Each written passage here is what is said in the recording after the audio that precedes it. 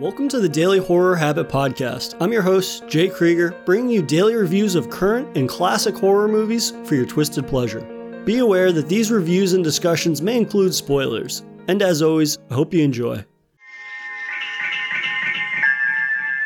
Of all the planets in the galaxy, they chose ours. They hide in small places. This phone is dead. What? They light the dark.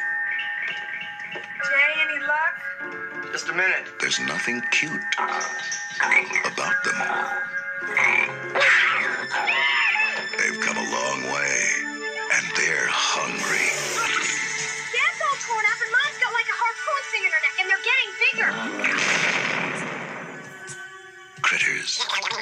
They bite. Today kickstarts Daily Horror Habit's first series review of 2021, highlighting the extraterrestrial horror comedy series Critters. This 80s mashup of humor, horror, and hunger make a biting impression with stellar puppetry work that led to it becoming a cult favorite. Previously, I'd only seen the original film Critters, and I'm looking forward to seeing Critters 2 through 4, Critters Attack, as well as the Shudder series Critters: A New Binge. So I hope you brought your appetite for this furry and ferocious deep dive on the Critters franchise. Imitation is the most sincere form of flattery, right? Well, what happens when a perceived imitation is actually the original? Critters was the directorial debut for Stephen Herek, and it was written by Brian Dominic Murr, but apparently the two were conflicted over who should direct, and so it was left to fate as a coin toss ensued to decide for them. While Herek clearly was the winner, Murr's script would give us one of the most underappreciated 80s sci-fi horror movies out there. Critters is about an intergalactic species of furballs known as the Krites. These little buggers might not seem like much, but their insatiable hunger makes them more than just a simple pest. Early on, the Krites escape an asteroid prison, stealing a ship and hightailing it for the closest, hospitable planet to them, that being Earth. They crash land in the small apple pie Americana town of Grover's Bend. But with a duo of phase-shifting bounty hunters on their tail, this small town is in for one hell of an intergalactic bloodbath. The Krites land within the confines of our protagonist, Brad Brown, played by Scott Grimes, family farm. As his mom, dad, and sister attempt to fend off seemingly endless hordes of these bowling balls with fur, the town must contend with the bounty hunters pursuing the Krites while navigating the strange world known as Earth. Before diving into the creature joy that is Critters, for some, you wouldn't be mistaken for seeing Critters as a knockoff rendition of Joe Dante's 1984 film, Gremlins. Furry monsters with an insatiable appetite that become vicious when provoked. The comparisons are plain as day, and as far as mainstream audiences are concerned, Gremlins is definitely the more recognizable film within pop culture. Though you might be surprised to learn that Critters was actually written prior to Gremlins. This fact was largely overlooked as New Line promoted Critters in 1986 as the answer to 1984's Gremlins. Though, to Gremlins' credit, the reason that Critters' script did eventually get purchased was due to Gremlins' success. This brief history lesson isn't to point fingers or put a claim to fame over one another, but to establish the reason that, chances are, you haven't heard of Critters before. These similarities largely gave people the wrong impression that Critters was a clone, a copy, and a cheap imitation. A notion that couldn't be any further from the truth.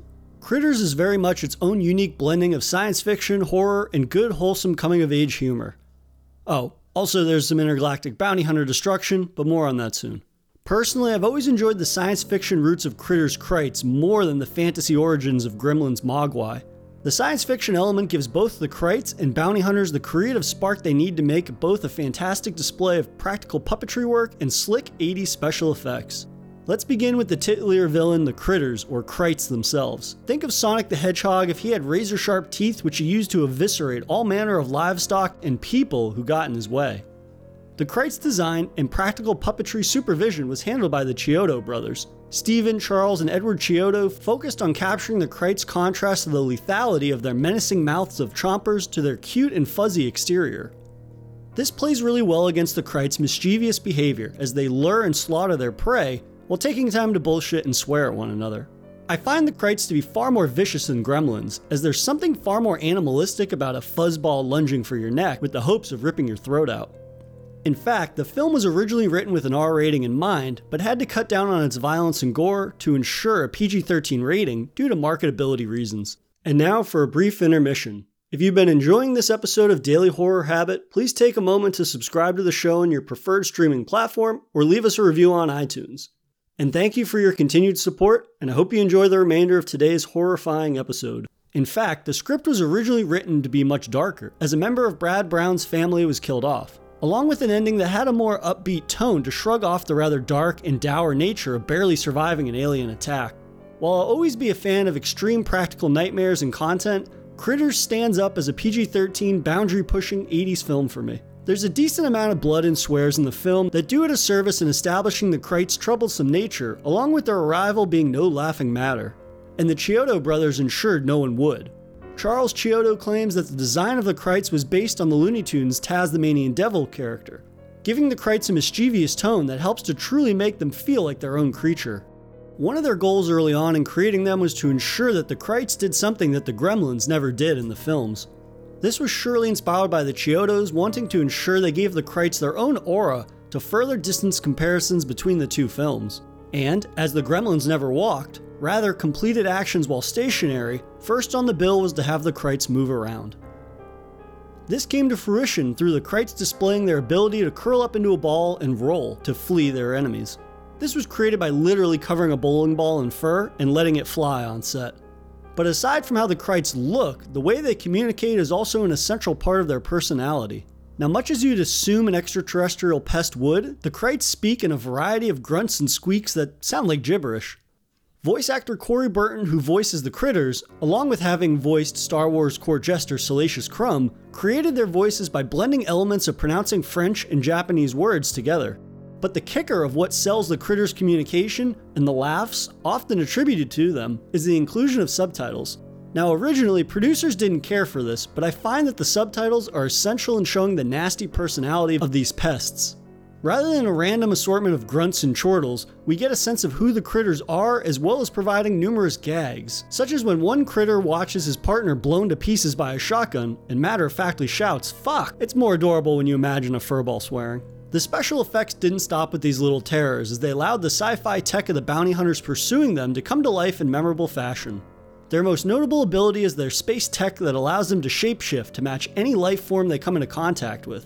Our first introduction to them is a fantastic sequence where we see the bounty hunter face morph from a glowing green orb of light into a human face.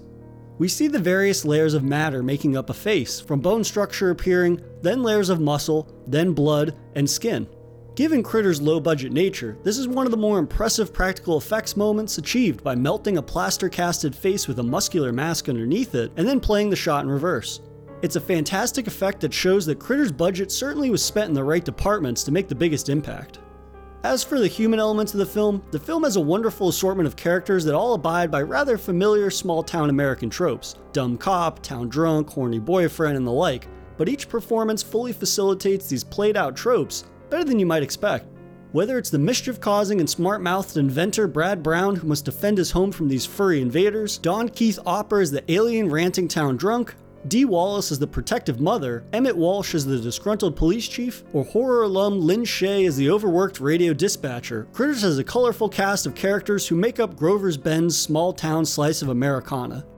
The domestication of the Brown family is a large source of the film's humor, whether it's Brad fighting with his sister, arguing with his parents, or making pipe bombs in his spare time. There's a very wholesome nuclear family aesthetic to Critters that provides a welcoming platform for the creature hijinks to unfold within.